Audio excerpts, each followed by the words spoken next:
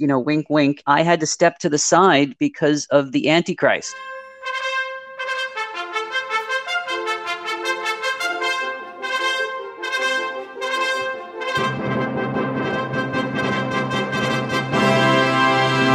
Today is Saturday, the 12th of December, Feast of Our Lady of Guadalupe, Empress of the Americas.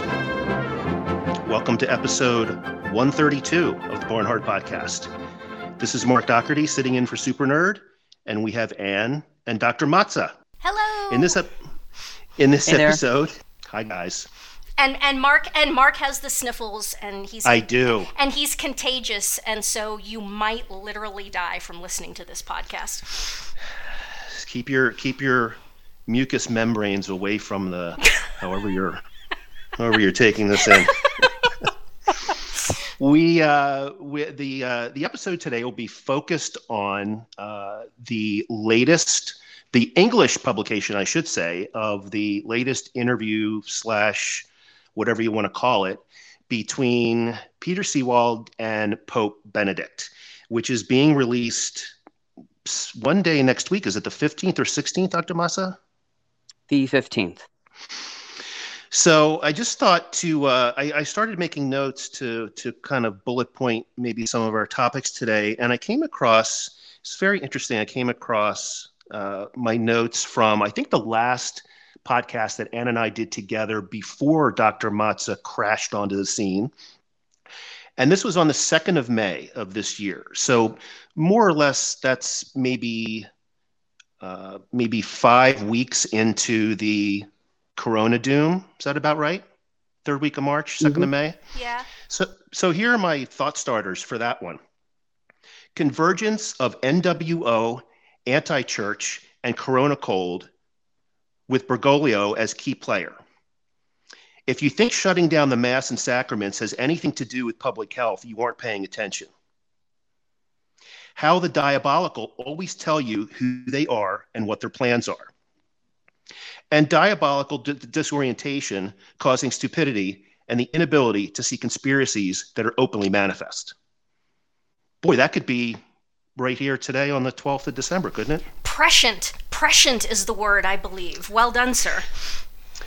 But before we get started, Dr. Matza has some exciting news about the addition of the spring semester of his classes that we're all enjoying so much right now. Dr. Matza.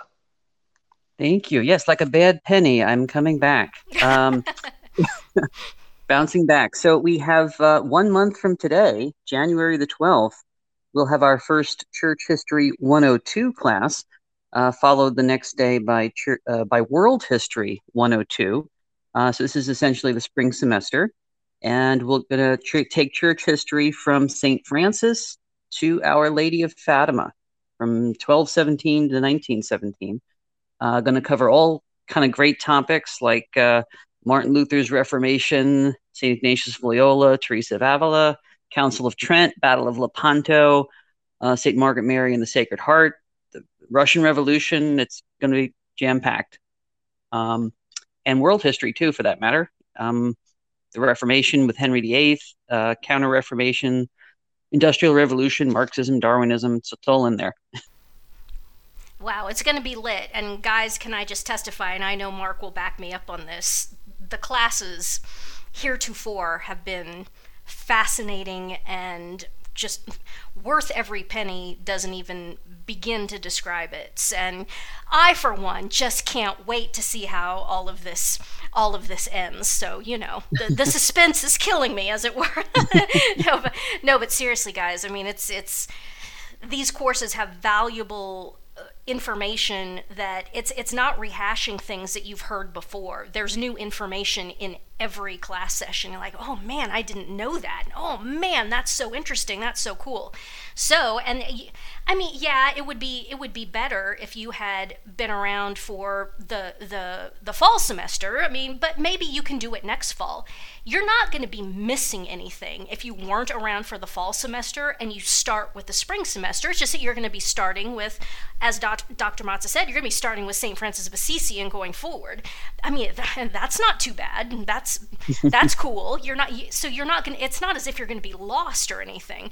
So and by the way, it's not the Francis of Assisi from Tutti Frutti or Fratelli right. Tutti. Yeah, it's the manly, macho, real Saint Francis of Assisi. So if you want to hear, if you want to hear Saint Francis be rehabilitated, I'm sure Dr. Matza is going to do that in spades. So all of that is going to be in the show notes. And guys, seriously, look into it. And yes, we're all working on the assumption that we're all going to be alive next spring. So, always optimistic, always hopeful. And, you just keep going forward one day at a time.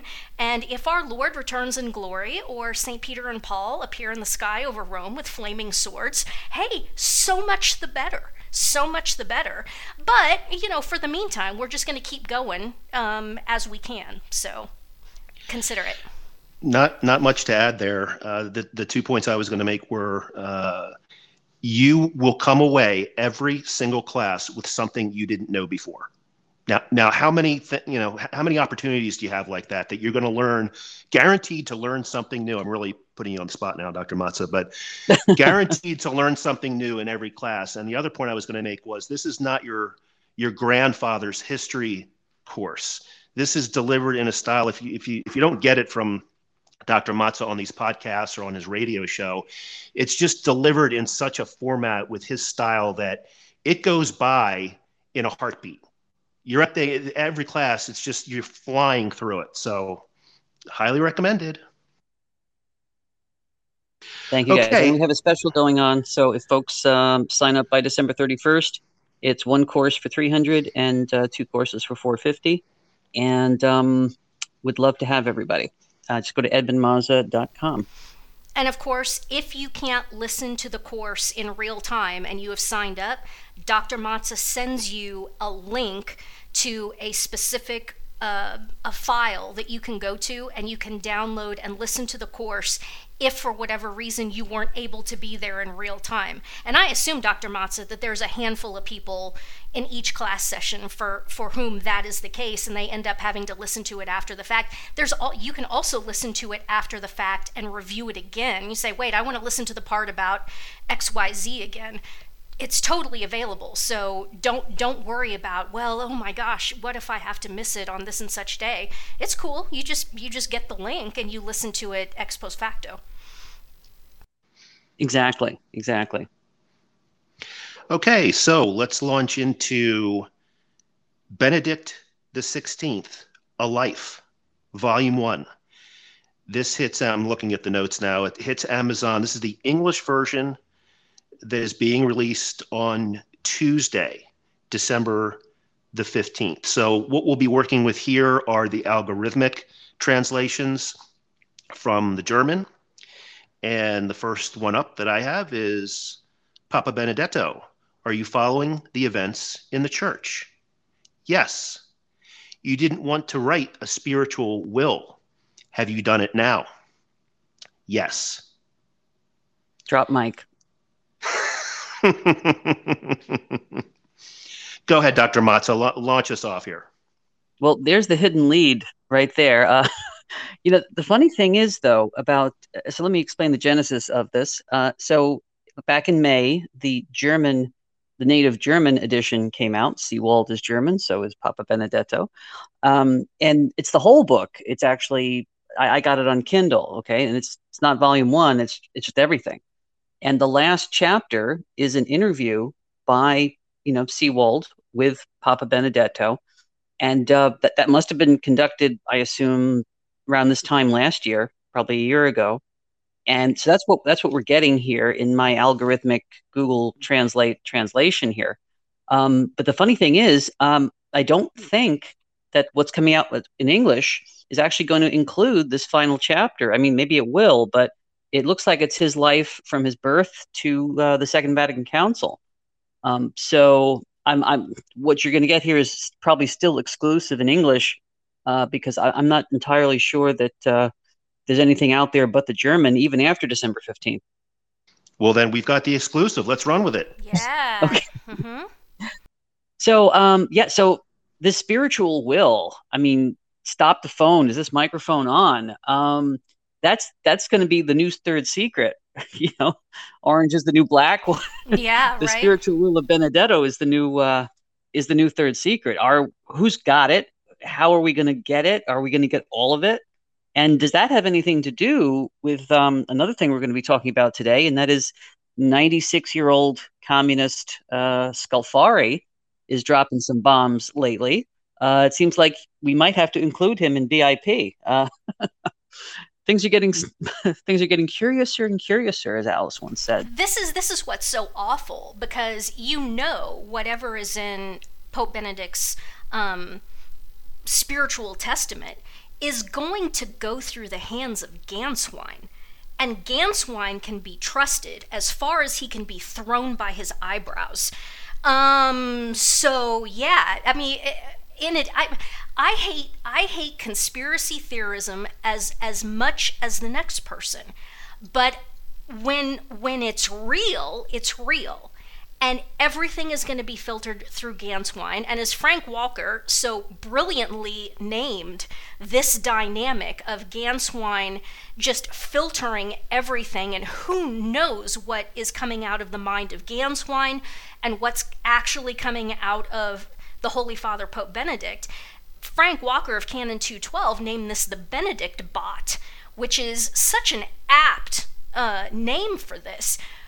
Who the heck knows what's real, what's not? I mean, it's maddening. And yes, I wish I could say, okay, the spiritual testament will be the final word, and that'll be the end of it. I can't say that, because I know that Ganswein is a dishonest player in this, and I can say that personally. Maybe other people would not be willing to go that far, but I'm the person who's willing to say what everyone else is thinking, but doesn't really want to go all the way to saying. Ganswein can't be trusted. And so whatever this spiritual testament says, if the Holy Father Pope Benedict is dead in his soup right now, whatever comes out tomorrow or next week after Pope Benedict dies, yeah, people are going to be saying, what is going on here on both sides? And that's the problem with all this. So, what, Dr. Matza, what exactly are we expecting, or what does the Seewald book go into? Well, again, it's one bomb after another here. So the next question is your visit to the grave of Pope Celestine V in 2009, the only pope who resigned before you. Now, that's strictly true if you include the word voluntarily, okay? What was behind it? And then either Benedict or the Benedict bot, depending on how you interpret this, says, the visit to the tomb of Pope Celestine V was more of a coincidence, but I was well aware that the situation of Celestine V was unique and could not serve as a model, i.e. for me, in any way. Again, okay. Stop the presses. You mean just flat out resigning could not serve as a model? Mm-mm. Then what did he do? Oh, and interestingly, you brought up Archbishop Ganswein. Ganswein himself, in the speech at the Greg in 2016, echoed this exact sentiment, that it was in no way like what Pope Celestine had done.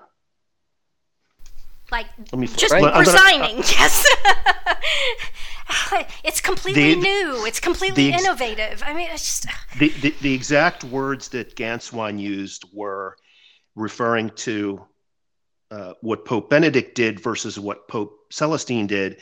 The words were entirely different. Indeed. He's not lying.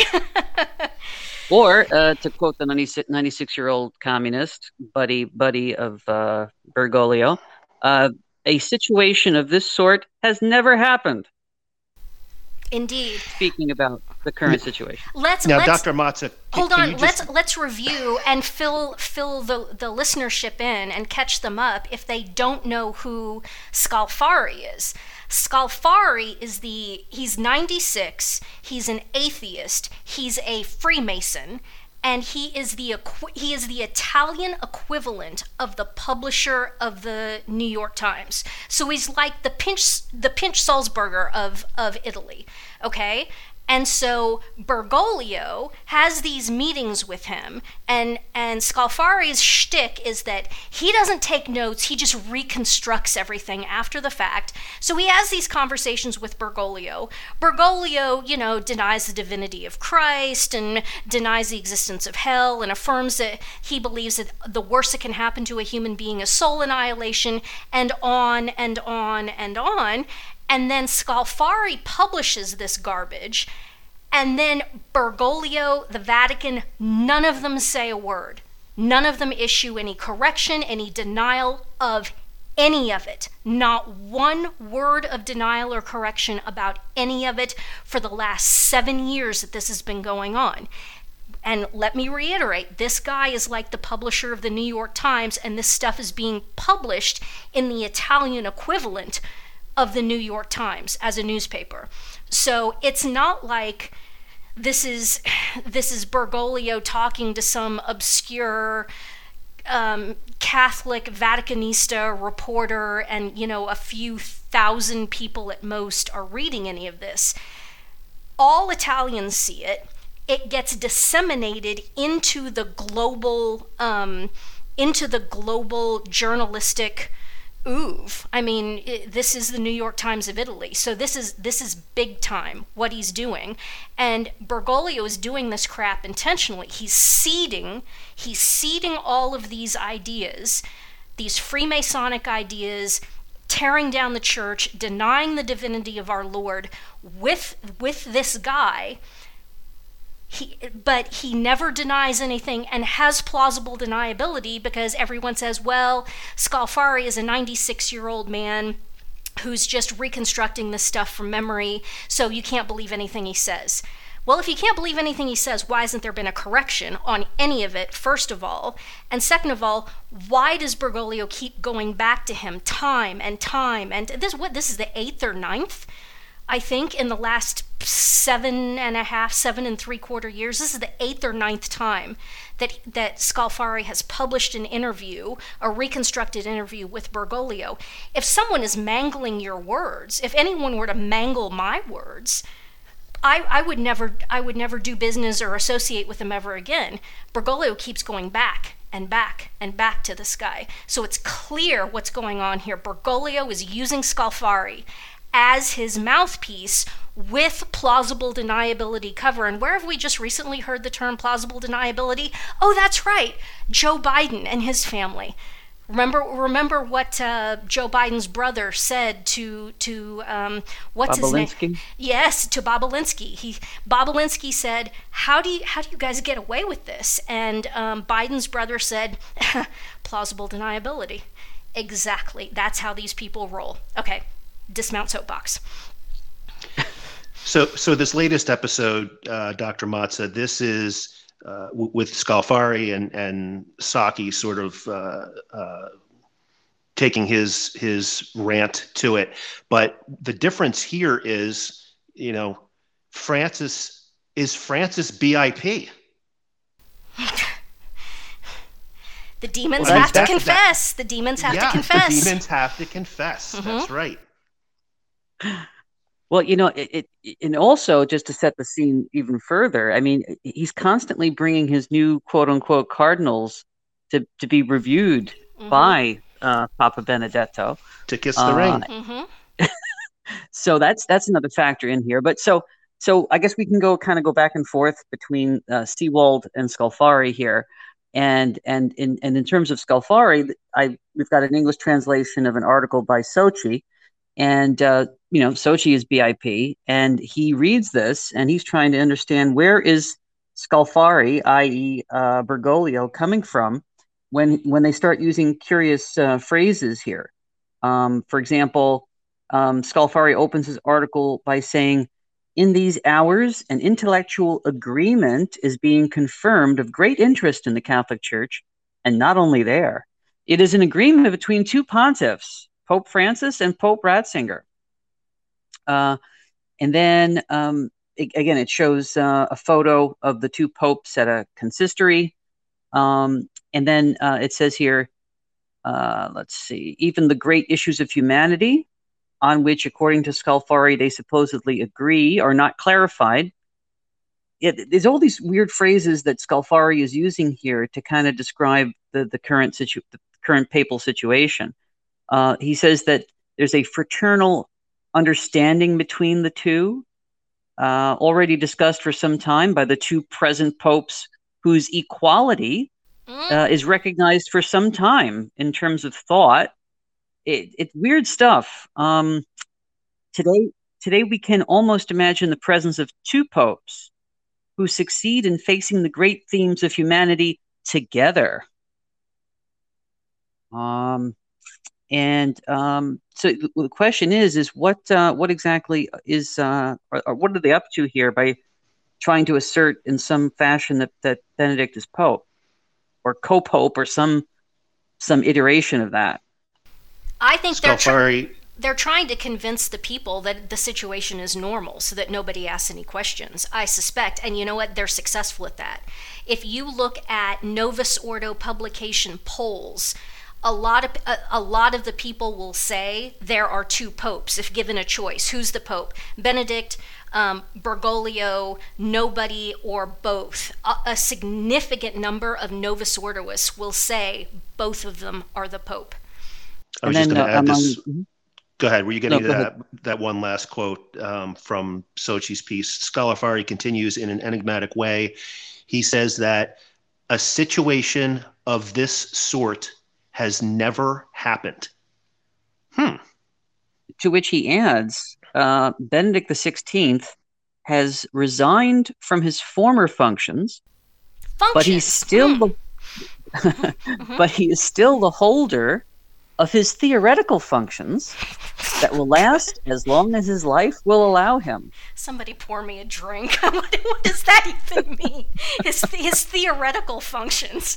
Oh my gosh. That last part was important. What were those last few words? As long as his life will allow him. Allow him. So again, this fits. I mean, we've gone over this 100 times, but it fits with what seems to be the core tenet of the substantial error, which is Benedict's belief that the papacy is an indelible mark, like becoming a bishop is an indelible mark, and that's false. That's false. Yep.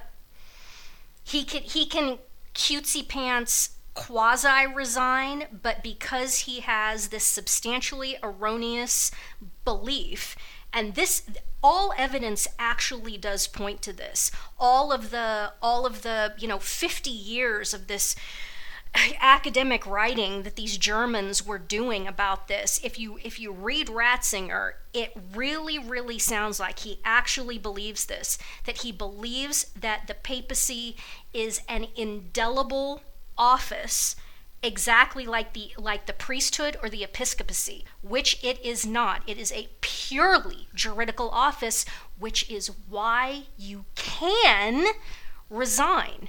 Popes can resign, and this is an error that I'm still seeing a lot in comm boxes. If you look at something on LifeSite News or whatever websites one still visits that have comm boxes, you frequently see people say, "No, the papacy is forever. He couldn't resign." No, guys, please, literally, for the love of God and for Holy Mother Church, you've got to stop saying this because it is objectively false. A man can validly resign the papacy. The issue is Pope Benedict didn't resign validly. His resignation was invalid 12 ways from Sunday from the perspective of substantial error, first of all, and secondly, the whole question of coercion, which is becoming more and more clear and brought into contrast and relief as all of this Chinese stuff is exposed, as all of the sodomitical McCarrick stuff is exposed, as all of the Vatican Bank and billions of dollars. billions and billions of dollars being laundered and fraudulently invested, and all of this garbage passing through the Vatican, the coercion argument gets stronger and stronger and stronger. It's way stronger now than it was when I even recorded my first video on this. I kind of glanced over it, but boy, now we just have more and more and more evidence about that. So please, guys, stop saying a pope can't resign. A pope can resign. The issue is that he didn't do it validly. He only did it halfway, and he probably did it under coercion, which is a double invalidation.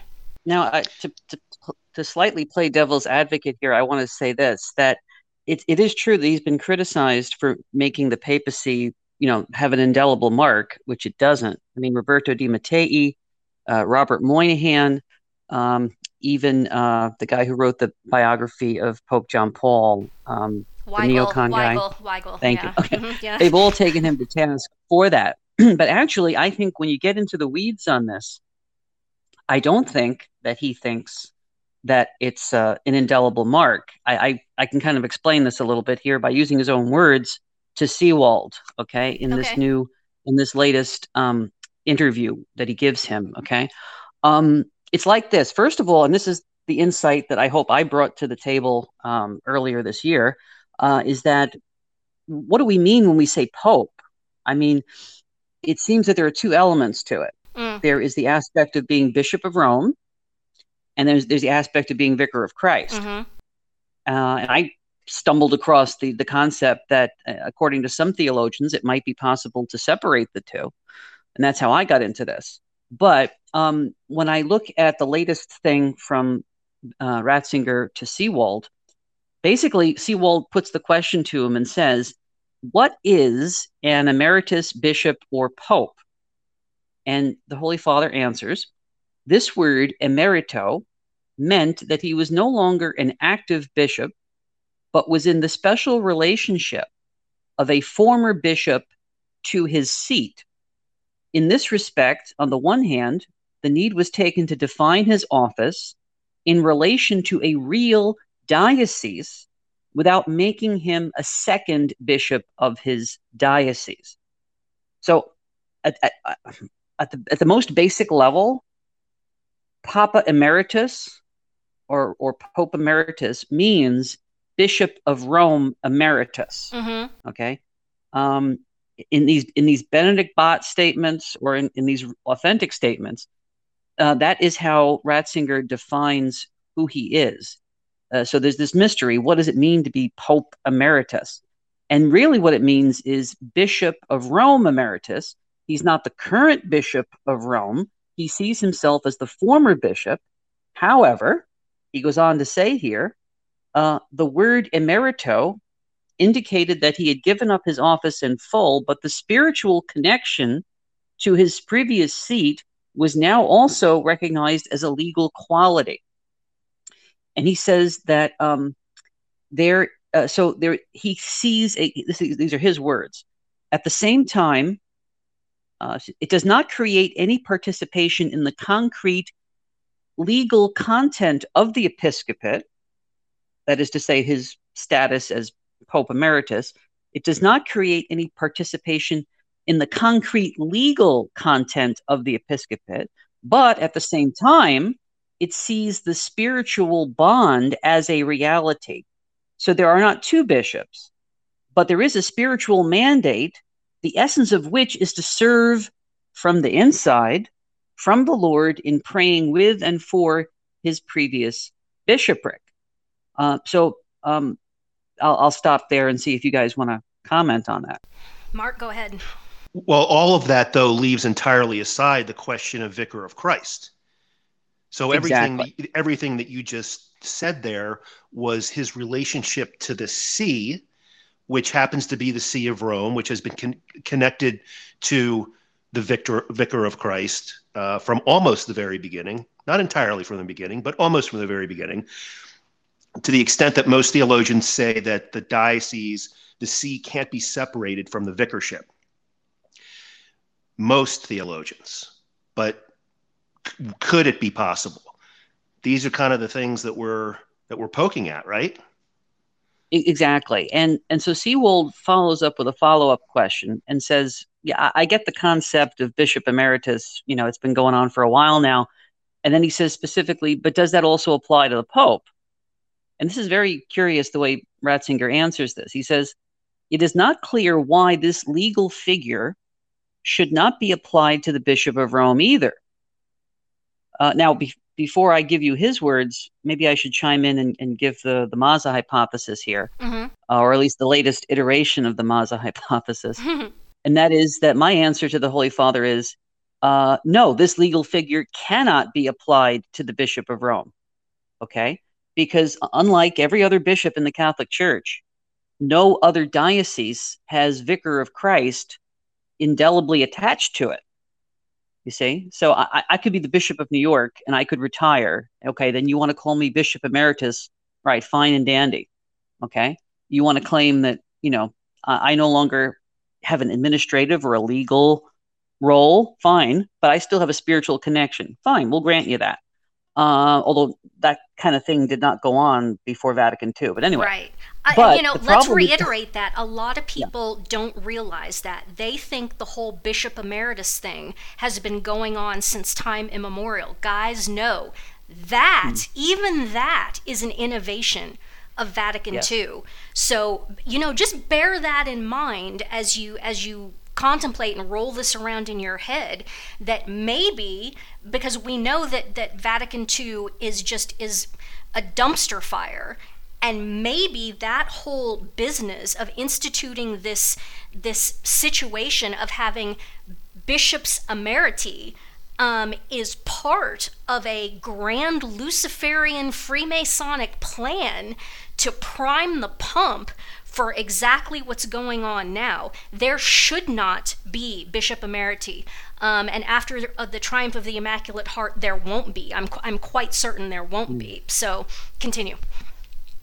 Yeah, but just for the sake of argument, let's just grant that you could be Bishop Emeritus and have a spiritual connection, but not a legal, functional, active governance of the current diocese.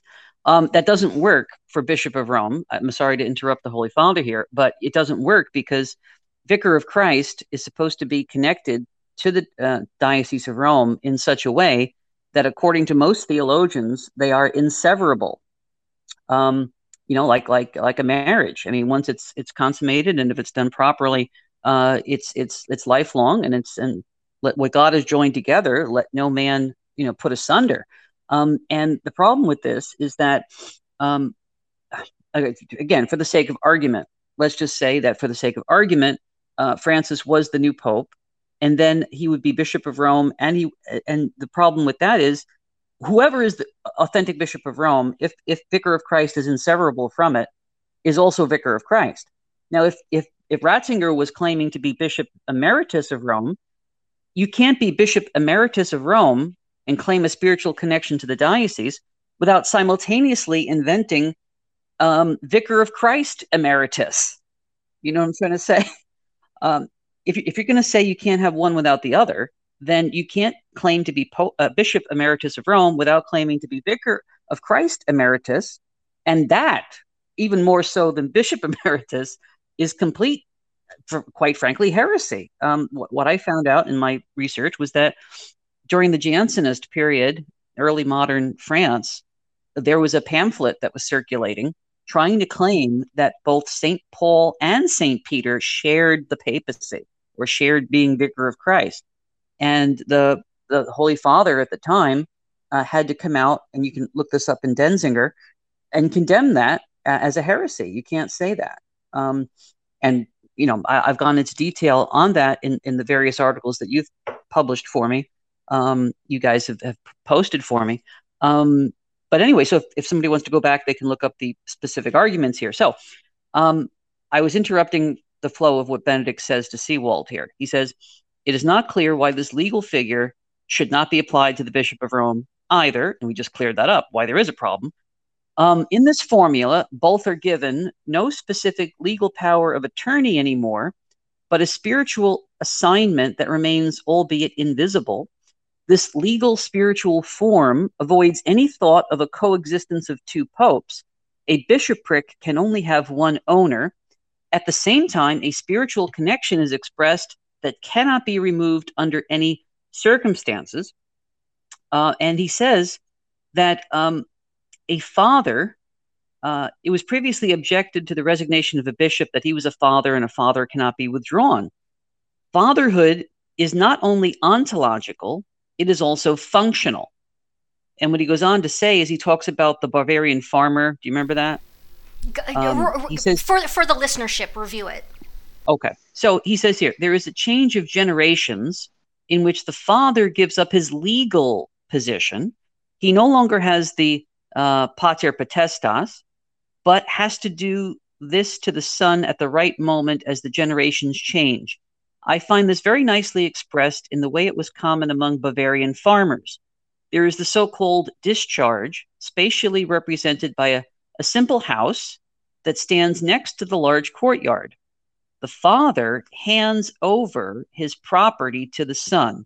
He moves from the large farm residence to the hostel, and also receives a hostel in the manner of material donations, food, money, etc.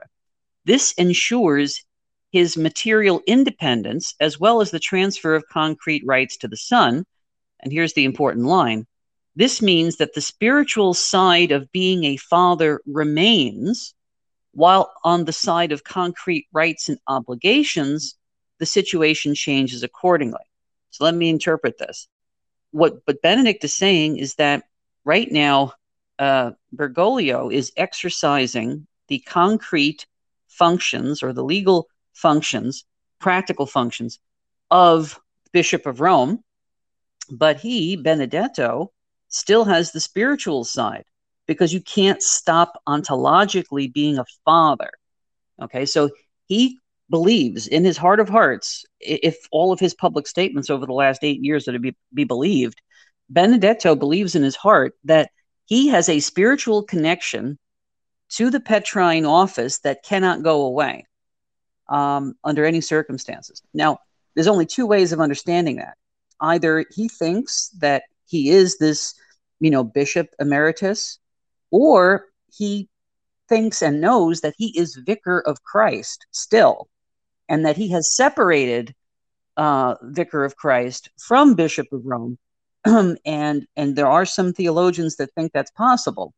And they're not lightweights either, but they are in the minority. But either way, he's still Vicar of Christ, because either he made substantial error in thinking that he could be Bishop Emeritus, but you can't, because then you'd have to be Vicar of Christ Emeritus, and that's an ontological impossibility. So you can't be. So he resigned in a half-cocked way. It's not possible to do that.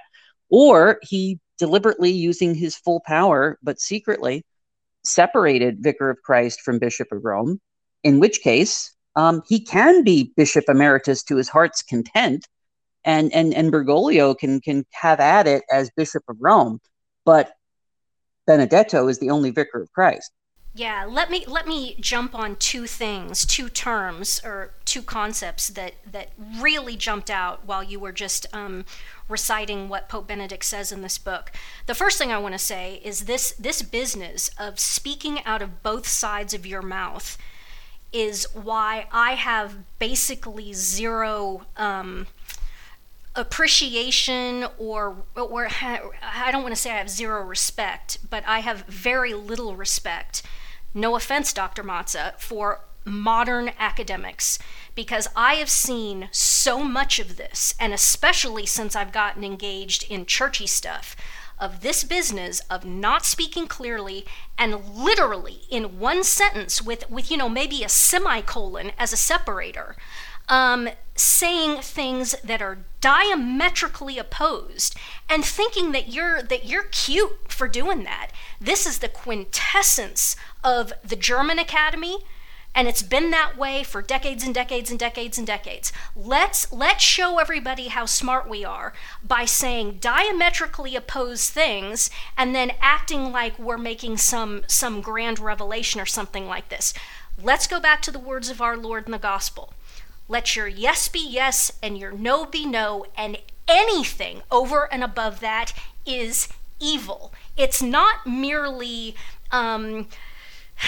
ungraceful, it's evil.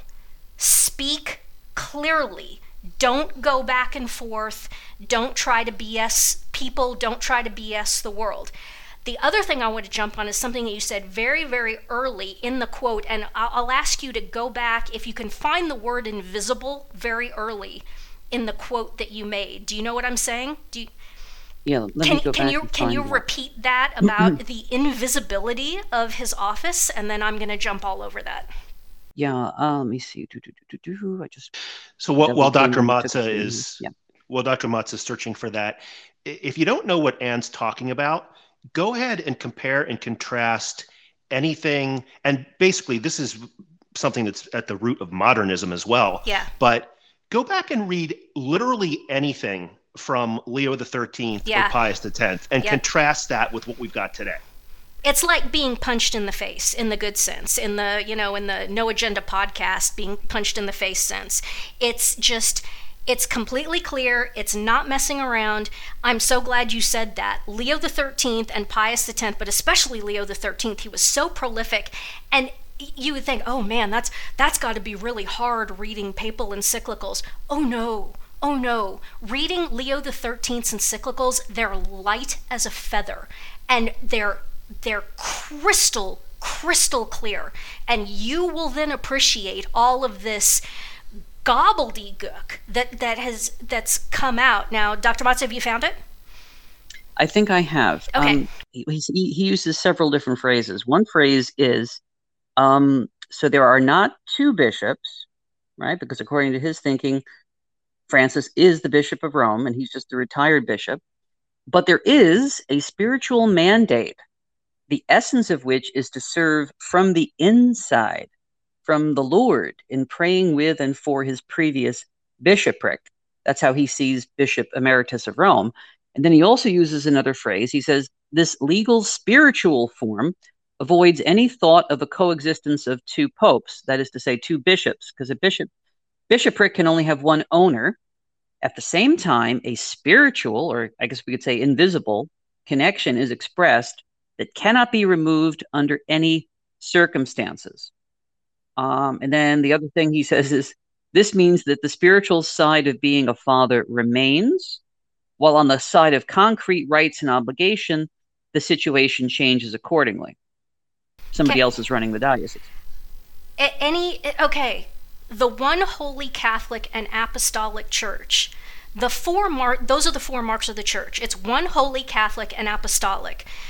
If you're cradle Catholic, you should have learned that in catechism class. If you're RCIA, yes. Even if you're RCIA, you should have learned that in RCIA, even a bad RCIA. The four marks of the church is that it's one holy Catholic and Apostolic. The synthesis of those four marks is that it is visible. To argue that the church is invisible is basically Lutheranism, okay? To say that the church is invisible at its head is incorrect. And you say, well, Anne, you're a convert. You only converted to the church less than 15 years ago. Who do you think you are to be saying that Pope Benedict Ratzinger is wrong and you're right? Who are you to who do you think you are to correct the Holy Father? And my response to that is, who do I have to be? The church is visible, period. And it's visible at its earthly head, the principle of unity, which is the Holy Father, the Vicar of Christ, in his person.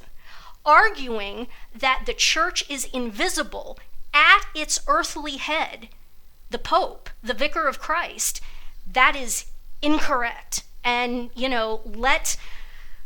let the cardinal princes of the church, whoever's left, let history out ahead of us. Let whoever it is sort through that. But you say, who do you think you are to make that assertion? Who do I have to be? This is Catholicism 101. The church is visible. Luther was wrong. Holy Mother Church is right. visibility, visibility, visibility. And what's our confirming set of this? Well, it's like Mount Everest at this point. Every picture of the two of them together, and Pope Benedict is wearing the papal white, wearing a modified version of the fisherman's ring, living inside the Vatican, being called His Holiness, the papal style, retaining his papal name, and on, signing documents, giving my apostolic blessing, and on, and on, and on. All of these visible datum or data are pointing to the visibility of the Church herself, one holy Catholic and apostolic. Not to put too fine a point on it, but what Anne's saying here is that if we didn't have, let's say we had all of this evidence that we're reviewing in terms of the interviews and the books and going back 50 years and, what he thinks, what's in his mind, the visible data set is a huge confirmation, and the position that Benedict is still Pope would be far less tenable if this visible aspect of it weren't there. Of course. I don't think any of us would be sitting here right now. We probably wouldn't know each other, and we wouldn't be having this conversation or any of the previous conversations if he had put on a black cassock and gone to Gloria Thurnan-Taxis's Schloss in Bavaria and locked himself in there, never to be seen or heard from again. We would not be having this conversation. Right. If he was living out his days at the Hofbrauhaus in Munich, that we're not all here right now. Right. That's why we're not the ones with the tinfoil hats. Everybody's being gaslighted, and we're still holding on to the truth. Yeah, exactly. Dr. Matza, I don't know if you've got a segue that you're moving on to, but at some point I do want to read in terms of the visibility and the idea of the irrevocable acceptance of the office. I do want to read into the record because I'm dying to. Sure, go ahead. The one paragraph from the Ganswein speech that really drives this home. Again, this is from May of 2016. And it's Archbishop Ganswein speaking about Pope Benedict. He has not abandoned the office of Peter, something which would have been entirely impossible for him after his irrevocable acceptance of the office in April 2005. I mean, right there. Wow. By an act of extraordinary courage, which earlier in this speech, he actually compared the decision of Benedict to God's decision to execute the Immaculate Conception. Yeah. So clearly, Ganswein thinks it's a pretty big deal. It's a big deal. Yeah. Sorry, something almost slipped out. By an act of extraordinary courage, he has instead renewed this office, even against the opinion of well-meaning and undoubtedly competent advisors. And with a final effort, he has strengthened it, as I hope.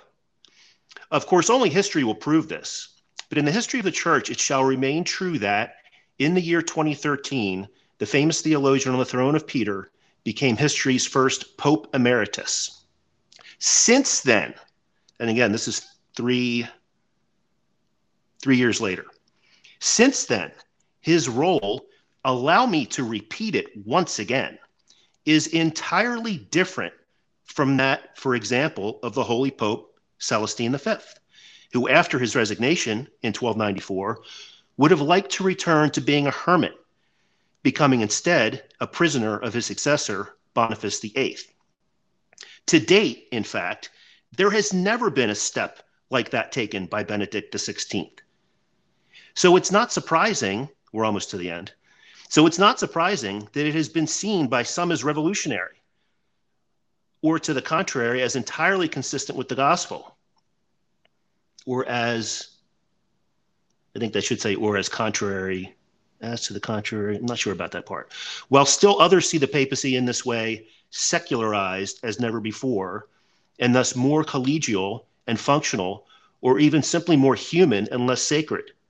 Still others are of the opinion that Benedict XVI, with this step, has almost, speaking in theological and historical critical terms, demythologized the papacy, end quote. I mean, and we're the crazy ones. Again, I came across something the other day that somebody posted, and it was 15 signs that you might be in an abusive relationship. And, it bears mentioning several of these. Number 6, controlling what you read, watch, and say. Well, how many of us, or how many of you all, it's not me because I don't participate in comm boxes or anything like that, but how many of you all listening have been banned or blocked by other Catholics for even asking questions about any of this? Monitoring everything you do, punish you for breaking the rules. Again, that's being blocked by these people for daring to even ask questions about something that is glaringly obvious. Telling you that it's for your own good and that they know better than you. Again, these are signs that you're in an abusive relationship. Don't allow you to question them. Tell you that you're crazy and no one agrees with you. Did we all not just see the informal poll that Taylor Marshall, who has a very big audience, did? It had, how many responses did that thing have? Like 7,000? Something like that? I was going to say 5,000, but 5,000, yeah, it was a sizable... Yeah. It was a sizable response on this poll. And if you think about it, 5,000 trads in the U.S., that's a pretty good sample, actually. A plurality, the question was, who do you believe is the Pope? And the options were Bergoglio, Benedict, both, or nobody. And the plurality chose Benedict. But if you were to listen to the trad media, and again, we're experiencing this with the Trump situation. It's exactly the same thing. It's block all discussion, and then if anybody brings it up, try to convince them that you're the only one who's crazy enough to believe this, when in fact the plurality of the people hold the position. So it's exactly the same thing. Don't allow you to question, tell you you're crazy, call you names or shame you for being selfish or stupid, or in this case, a schismatic or a heretic. Again, these are signs that you're in an abusive relationship. Gaslight you, challenge your memory of events and make you doubt yourself, dismiss your opinions. This is huge. We don't even have to engage the data set because Barnhart is so damn crazy that she doesn't even merit being engaged. And it's not just me, it's anybody who makes this. It's the thesis that Benedict is still the Pope is so stupid and so ill-informed, they say, that we don't even have to engage the data. Signs that you might be in an abusive relationship. Play the victim. If things go wrong, well, it's all your fault.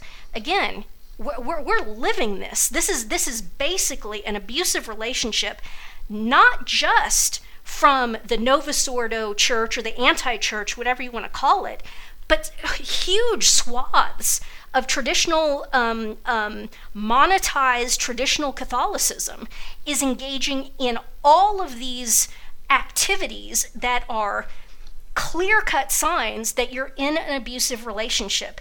How dare you think you're stupid, your opinion doesn't matter, you unlettered lay nothing. Don't fall for it, folks. You got to be strong. And many of these same people, you talk about diabolical disorientation, many of these same people in Trad Inc. haven't been to the sacraments in the last 9 months. What do you think that does to a person's intellect? Well, and being encamped on social media, raging with profanity at perfect strangers, and accusing every male who dares question you or confront you about anything you say of never having had a girlfriend and things like that. I mean, come on. go play your video games and leave the rest of us alone. It's really infuriating. And I only bring this up because there are people out there who are genuinely scandalized by this. And the antidote to scandal is the truth, and just explaining what's going on to people and saying, no, sweetie, you're not crazy, and this is all. It's completely legitimate to bring this stuff up. I mean, you can call Mark and I whatever you want to call us. What are you going to call Dr. Matzah? Is he some dum-dum? He sure as heck isn't, and he sure as heck isn't unlettered, and he's come to exactly the same conclusion. And you know what? When you go to Mass at a trad Mass parish, chances are most of the people around you either hold the position that Benedict is still the Pope or think that it is totally possible. So don't allow. Go ahead. And if I could just insert something here, and there are sane people out there that agree with the position that we've come to, and I'll just mention someone because people might not know this, and he just passed away. So his name was John Morehouse. He's the editor of Tan Books and Publishers, and I got word a week ago that he passed away. Lord rest his soul. But I had been in touch with him earlier this year, and so here's a clear-headed, person, and I sent him a manuscript or a idea for a manuscript about the fact that Pope Benedict could have separated Vicar of Christ from Bishop of Rome, and I can read to you guys what John Morehouse said to me about my proposal. And again, I don't think he's a tinfoil hat conspiracy theorist. He says here, personally, I find it very intriguing, excuse me, and worthy of a book. And he says Tam was sort of busy at that moment with other projects, and so he actually encouraged me to publish it on my own. And then later this year, he wrote back to me again, and he said, I want to revisit your submission. I was looking at it again a few weeks ago and was more and more intrigued. All right, so here's a intelligent, level-headed person. Again, Lord rest his soul. He was only 51 years old, and he leaves behind a wife and 5 children. By the way, his family has a GoFundMe page, but he was the editor at Tan Books. I mean, you can't get better than Tan Books, right? So we certainly people can call us names, but that's an ad hominem is basically the lowest form of debate, right? It's for when you don't have an argument. Exactly. So you're right to compare the situation going on right now about President Trump and the election to the situation with Papa Benedetto and the resignation. And even Archbishop Vigano, I can't remember the exact date when he came out and said this, but he basically compared what China is doing to the United States right now and what China is doing to the Vatican. And he said that as soon as we get to the bottom of what China has been doing at the Vatican, we'll uncover the circumstances as to why Benedict, quote unquote, resigned. So again, people in the know what they're talking about here, and we shouldn't be belittled for talking about the elephant in the living room. Yeah. And just the nexus of all of it with China. People say, oh, you guys are grasping at straws trying to put this stuff together. Look at what we're finding out about China and their activities with honeypots, with blackmailing people by their sexual exploits. This is exactly the same thing as what's been going on in the Vatican. And what, if you believe, and I actually do tend to believe this, the only thing that I found believable about the French sodomite Frederic Martel's book which was called Sodoma in Europe. And I can't remember what it was called in the US. I just remember what it was called in Europe. It was called Sodom. And it was a book about the sodomite infiltration of the Vatican. But this guy is a sodomite activist in France. So he was gleefully, rubbing the Vatican's face in the fact that the whole thing is just crawling with sodomites, and may I say, falsely accusing Cardinal Burke and Pope Benedict of being sodomites, which neither one of them is. But one of the chapters in his book is it's the most poignant chapter by far. It's when Pope Benedict went to Cuba. If you remember, Pope Benedict went to Cuba, and it's Martel reports in his book that when Pope Benedict found out of how completely sodomized the whole College of Bishops was in Cuba, in Latin America, etc., that he wept, that he sat there and wept. I would tend to believe that, and I think that he found the same thing out about the Vatican, because that is the truth of the Vatican. The thing is just crawling with sodomites. So why would we not believe that Pope Benedict found this out, despaired? You've got the Chinese pressure. The Chinese are owning people right and left. They're paying the Vatican $2 billion a year since the usurpation of Bergoglio. They're explicitly paying the Vatican $2 billion a year. They've got dirt on pretty much all of them, sodomitical dirt, and probably in some cases the active worship of Satan.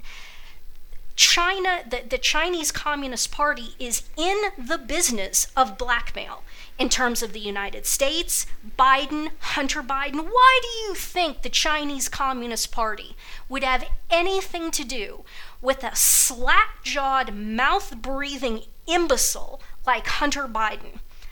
One reason. Gave him a deal that they wouldn't even give just the Goldman Sachs, right? Indeed, because he's blackmailable and he's stupid, and they could engineer and install his father as a usurpacious head of state. Does this sound familiar? Installing Bergoglio as a usurpacious head of state by coercing Pope Benedict out the door. I mean, the nexus of this is just incredible.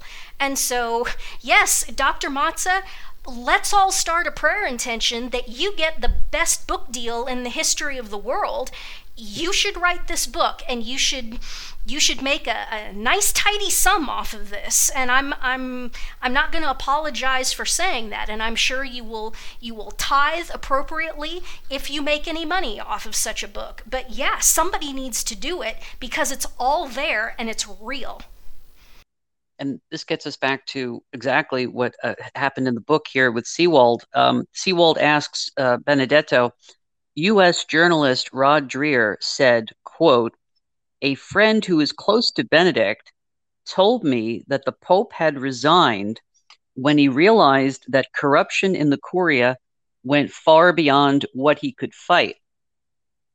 Now, Seewald is like posing this to Ratzinger as like a statement or as a question, and Ratzinger replies, yes. And the question is, what was Ratzinger affirming when he said yes? Was he affirming that Rod Dreher has a friend who's close to Benedict, or was he affirming, yes, I resigned because I realized the corruption in the Curia went far beyond what I could fight? Well, and this is a data point that points, Dr. Matza, to what you're saying in the Matza thesis about the possibility of Ratzinger only resigning the episcopacy of Rome and holding the vicariate, as they say, in pectore, in his heart, because think back to what he said. Was it before or after the fake conclave in March of 2013? I think it was after someone asked him about the Sodomitical infiltration, and the three cardinals prepared a 300-page dossier, which, may I add, this is a point of, isn't this wonderful? As we are recording this, we're actually recording this on the 11th, and it's going to post tomorrow on the 12th. Do you know the date in 2012 in which the three cardinals report was delivered to Pope Benedict? It was 8 years ago today, the 11th of December 2012. And you say, Anne, how in the world do you know that? That is quite a piece of trivia, because I went 8 years ago today to Rome as a tourist. I arrived in Rome on the afternoon of December 11th, 2012 as a tourist, and the dossier was presented to Pope Benedict on the afternoon of the 11th of December 2012. And I've always kind of looked at that and thought, isn't that interesting? And then the other thing that I found interesting is that I went back to Rome in February of 2013. Guess when I arrived? I arrived the day before he announced the fake resignation. That's just a personal, and you can put whatever stock in that you want to. I personally put quite a bit of stock in that. I mean, what are the odds? Good grief. But it was 8 years ago today that dossier was presented to him. Now, my point here is that I think it was after the conclave, somebody asked him about it. And his response was so mendacious. It was up there. In fact, it was even worse than the lie he told when he said there were no black cassocks. Someone asked him about the dossier, and he said, Pope Benedict said, there were 4 or 5 of them in the Curia, and I cleaned it up. That is a bold-faced lie, and he knew it. He absolutely 100% knew it. I tend to view that as, he's not a bad man. I view it as like a Vietnamese POW, or an American POW in Vietnam, like tapping out with blinking torture, as some of our POWs did back in the day. It's such a bold-faced lie that you've got to just sit back and say, wait a minute, what's going on here? There were 4 or 5 of them?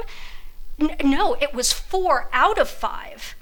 It was 80% or more of them are active sodomites, and he knows that. So I think that points to the Matzah thesis that he potentially held the vicariate in pectore. So whether it's, prisoner blinking signals or whatever you want to call it, if we were to give him the benefit of the doubt, I think what we'd say is, for that incident, and there were no other clothes available, that he was saying it while he was winking back at the interviewer. Obviously what I'm saying is not true. You get that, right? Yeah. Mm-hmm. Exactly. So is that a lie?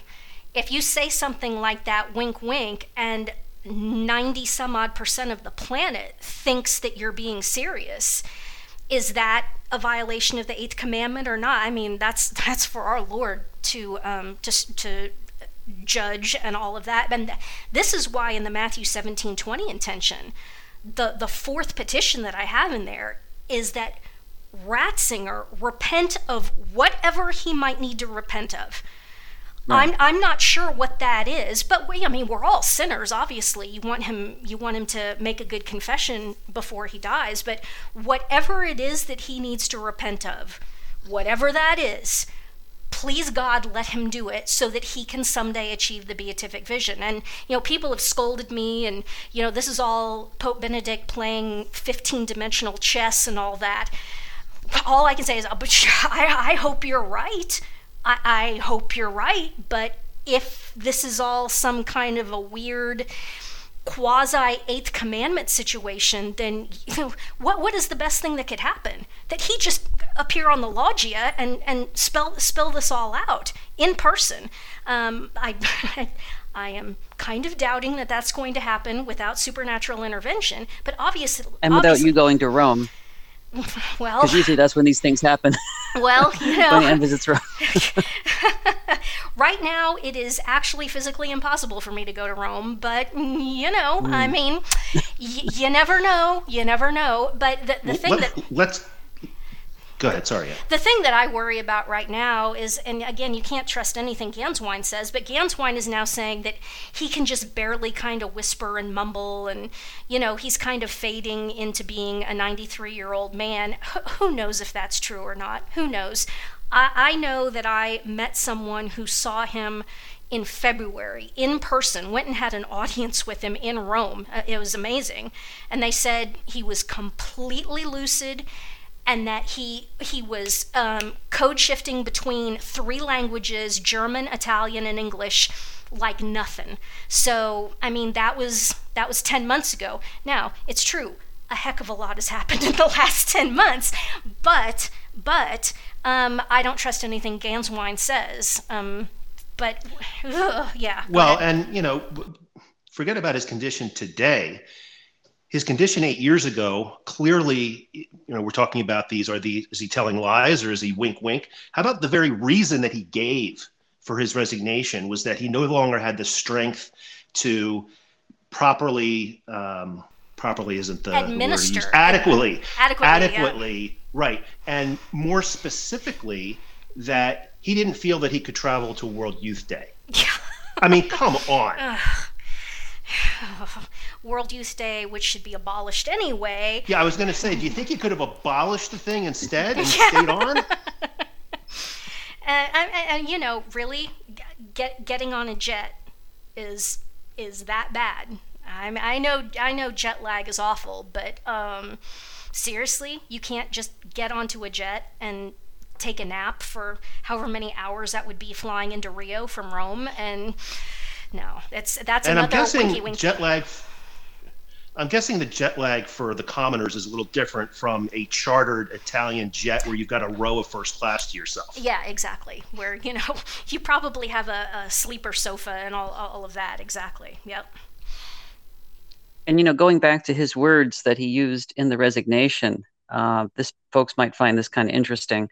So we, you know, I think I can say that we originally began to get our antenna up when he used the word ministerium, right, instead of munus.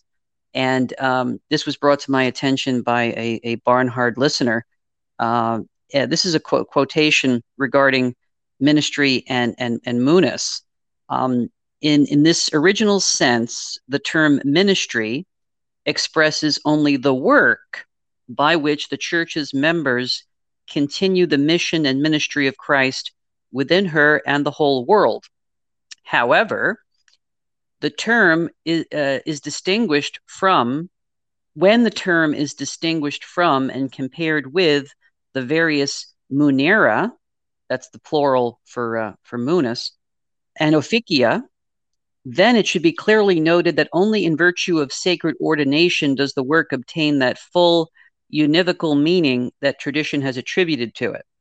So, in other words, this is a quote from a church document, and I'll tell you in a second who's quoting this church document, but let me give you the rest of the quote from the person that's commenting on it.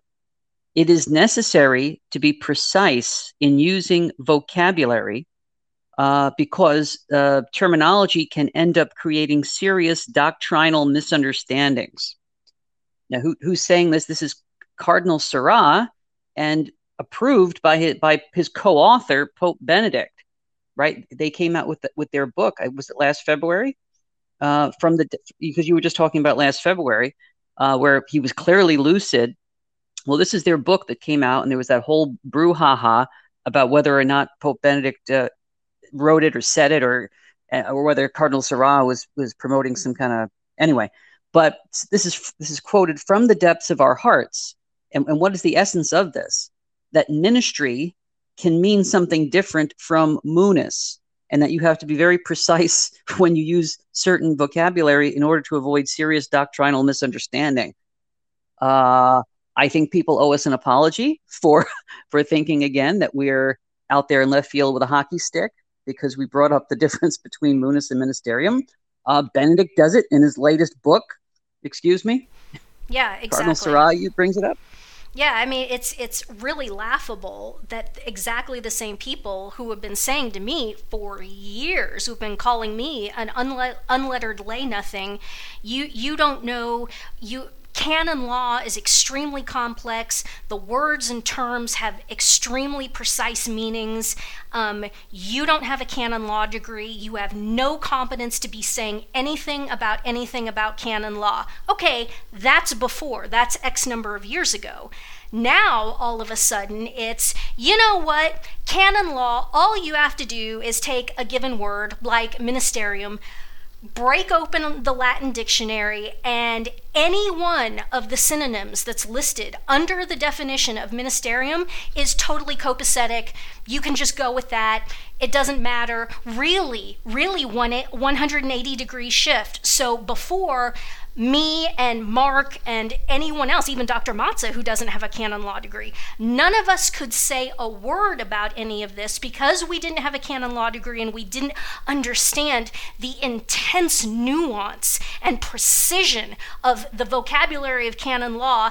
And then 180 degrees, as soon as we come out and this gets any traction and people are paying attention to this, it's no, ministerium means whatever Lewis and Short's list of synonyms, any of those are totally cool. Shut up, stupid, and also you're ugly. Boy, not the most convincing argument in the world. And the 180 degree flip, that oftentimes is just, to say it's a red flag is putting it mildly. When people start flipping 180s like that, I mean, something's up. Yeah, there's two principles in law. The one says that it actually does have to be understandable and not terribly complicated. Because if you have to rely on someone else to tell you the truth of the law, boy, that doesn't sound right, does it?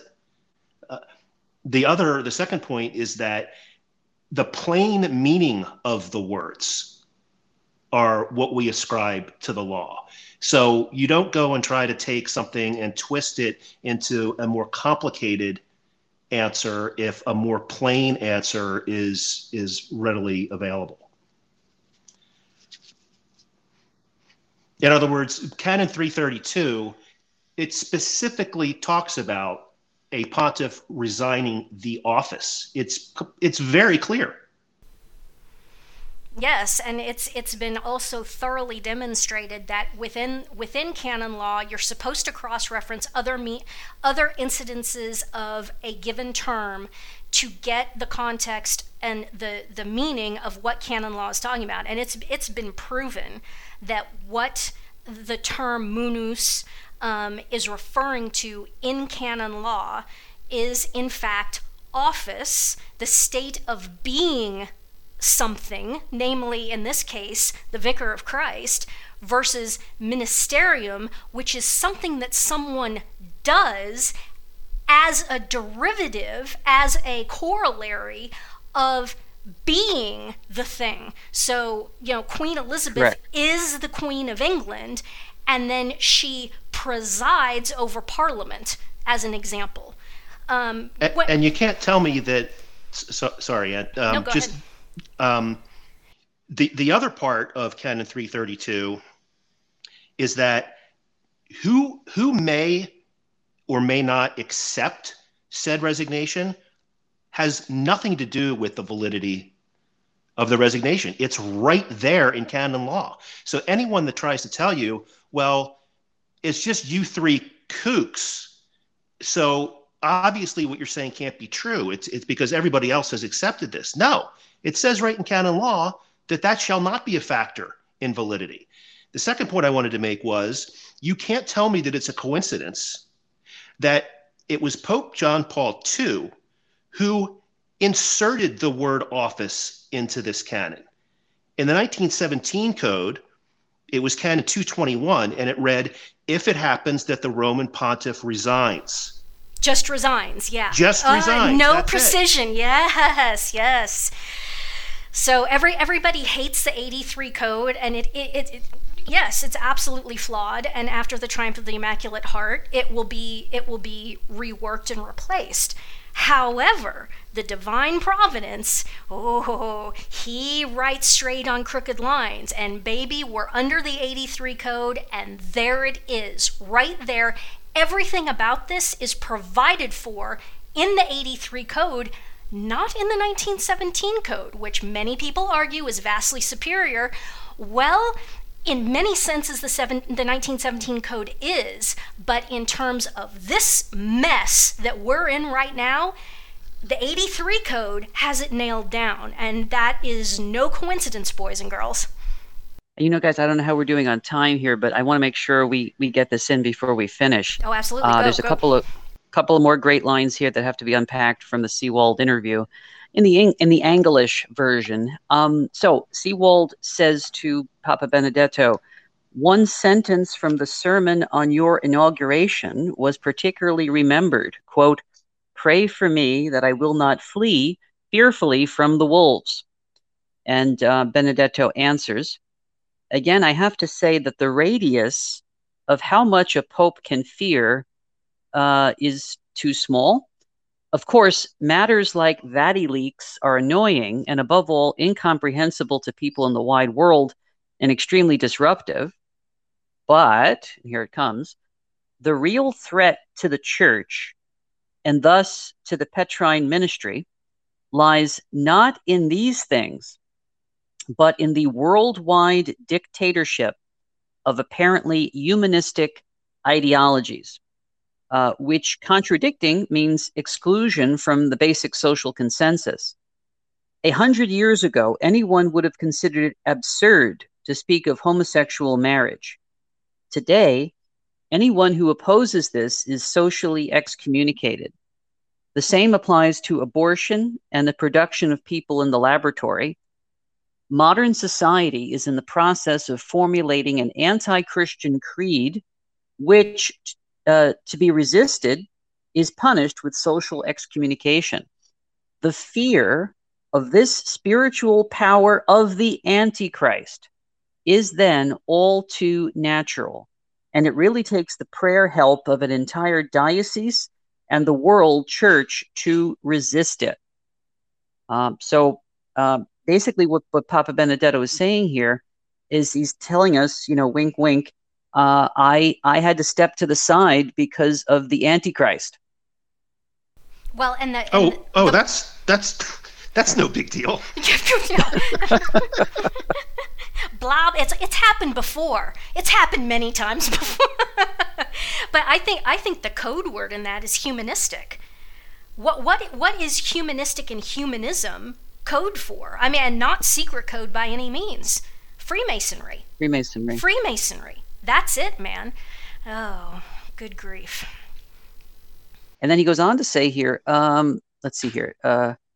Seewald says to him, Volker Reinhardt, church historian at the University of Fribourg in Switzerland, said, "For me, the resignation of Benedict XVI, an act of extreme distancing from the conditions of the church, an admission that he cannot run the church as it should be." And Benedetto replies, quote, "An extreme distancing from the conditions of the church was definitely not my intention." Okay, so again, he's not like Celestine, wanting to just go back to his monastic cell and pray and read books, right? He doesn't want to distance himself from the conditions of the church. He says, "If you study the history of the Pope, you will soon realize that the church has always been a network of good and bad fish. It is part of the Catholic understanding of the church and the leadership offices in it that one does not think of an ideal church, but is ready to live and work in a church beset by the power of evil." So that's kind of an admission on his part about it. It contradicts his statement about, we've cleared up there's very little sodomy going on. We cleared it up. It's all nothing to see here. 4 or 5 of them. Yeah, not very many at all. No. Well, it's a contrast though with what we know to be divinely protected office of the papacy, and that evil will not penetrate possibly into the personal life and conduct of a pontiff, but not that he should be able to touch doctrine. And that is the big, you talked about scandal earlier, Anne, and that's the, people who have been very faithful, deeply Catholic in their worship. They're looking at this situation objectively and saying, well, Francis is definitely Pope, and that means all these other things that I've believed all my life must be false. And that's why we do what we do, because souls are being lost over this. And I think it is a point of that blindness that has settled over the world, that apparently it doesn't even occur to a lot of these people, that if they're looking at something and the conclusion that they are almost immediately drawing is that our Lord is a liar, the church is, I don't know, a lie, non-existent, that the whole thing, maybe I should go to the schismatic Eastern Orthodox, at best, the best of them are saying, well, I still believe in God, but clearly the Catholic Church is wrong, so I'm going to go to the Eastern Orthodox.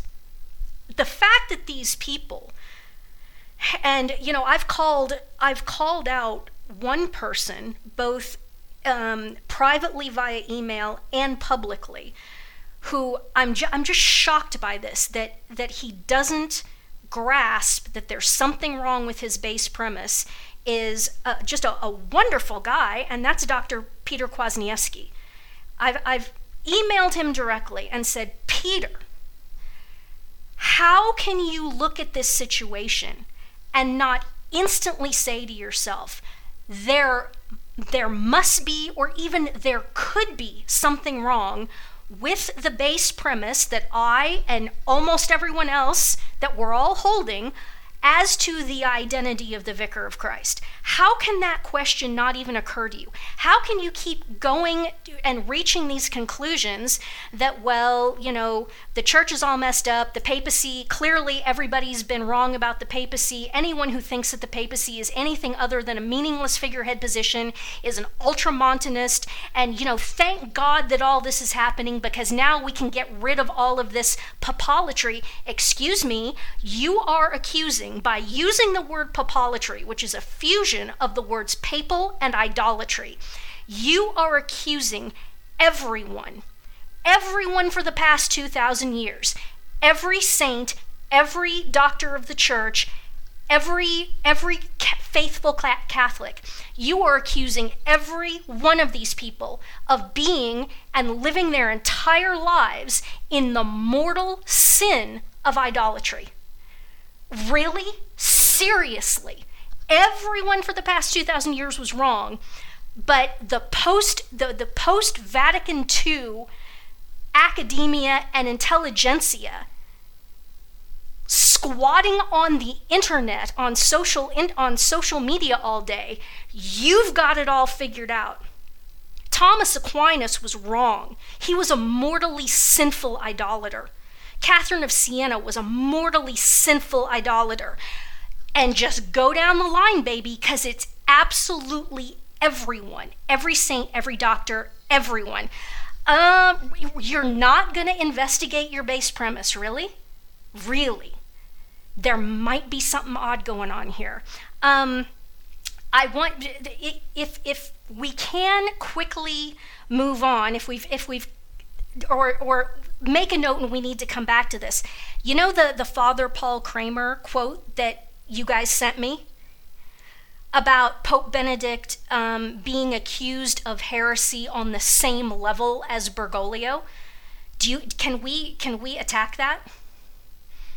I don't think we have time now, but we can do it next time. Okay. Well, okay, we're going to leave the people hanging. Dr. Matza, do you have do you have anything to wrap up with what we were just talking about? With that last point about Father Kramer, or just in general? Just in general. No, I think we pretty well, covered what Scalfari was trying to say, and what apparently Papa Benedetto was trying to say in the English translation that's coming out. And Our Lady of Guadalupe, help us. I've got a good prayer for us. The one thing I wanted to say to wrap up was in terms of the Petrine promises, and Dr. Matza brought it up on the church. It was either the church history or the world history course this week, but it was actually the communion verse for the Mass today, which is the Mass of Sedilligis Me. Yes, if you love me. Let me get it right. If thou lovest me, Simon Peter, feed my lambs, feed my sheep. But let me get to the communion verse, which is in English, thou art Peter, and upon this rock I will build my church. But of course, in the Latin, it says, thou art rocks, plural. Tu es Petrus. Which means the promise carries down through the ages. Right. Which knocks that's the primary argument against the Protestants, is they're saying, well, it was just Peter Bar-Jonah, or Simon Bar-Jonah, and then when he died, that was the end of it. Well, of course not. No, of course not. It was all of the Peters, and you come to the inescapable conclusion that if you hold that Bergoglio is the vicar of Christ, then you are effectively denying the divinity of Christ, because Christ is either an oath breaker, a liar, or mistaken. And if he is any of those three things, then he's not God. He's not divine. And that's what you come to. So all of this rhetoric about, well, he's the Pope, but he's not in union with Christ, and that's not my problem. Well, actually, holding a position that scandalizes most people and is a clear violation of the law of non-contradiction, that actually is your problem, and you'll be held to account for that. And we have to pray that this thing gets resolved, and specifically that the people who consider themselves, I guess, our enemies and consider us to be schismatics or whatever, we have to pray for them doubly hard.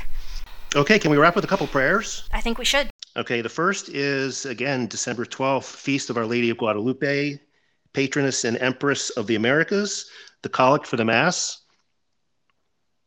Let us pray. O God, who hast willed that, under the special patronage of the Blessed Virgin Mary, we be laden with perpetual favors, grant to thy supplicants, that as we this day rejoice in her commemoration on earth, we may enjoy the vision of her in heaven.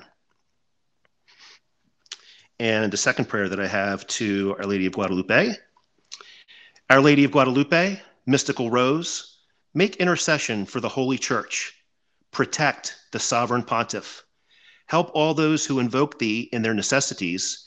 And since thou art the ever Virgin Mary and Mother of the true God, obtain for us from thy most holy Son the grace of keeping our faith, of sweet hope in the midst of the bitterness of life, of burning charity, and the precious gift of final perseverance. Amen. In the name Amen. of the Father, and the Son, and the Holy Ghost. Oh, I have one more. Sunday, December 13th, is the Feast of St. Lucy. Let us pray. Relying on your goodness, O God, we humbly ask you, by the intercession of your servant, St. Lucy, to give perfect vision to our eyes, that we may serve you and your greater honor and glory. We pray for the salvation of our souls in this world, that we may come to the enjoyment of the unfailing light of the Lamb of God in heaven. St. Lucy, Virgin and Martyr, hear our prayers and answer our petitions. Amen. Amen. In the name of the Father, Son, and the Holy Ghost. Okay. Ready for the wrap-up? Yes, sir. Feedback. The email address for the show, if you have any comments, suggestions. A lot of content here. The email is podcast@barnhart.biz. masses for Anne's benefactors, at least one mass every day. Correct me if I'm wrong, Anne. This is a little bit dated, this copy that I'm reading. At least one mass every day, plus one requiem every week for everyone who died in the previous week. Yes, sir. Please pray for these priests and all priests. Now more than ever, do we even need to say it? The satanic forces are attacking.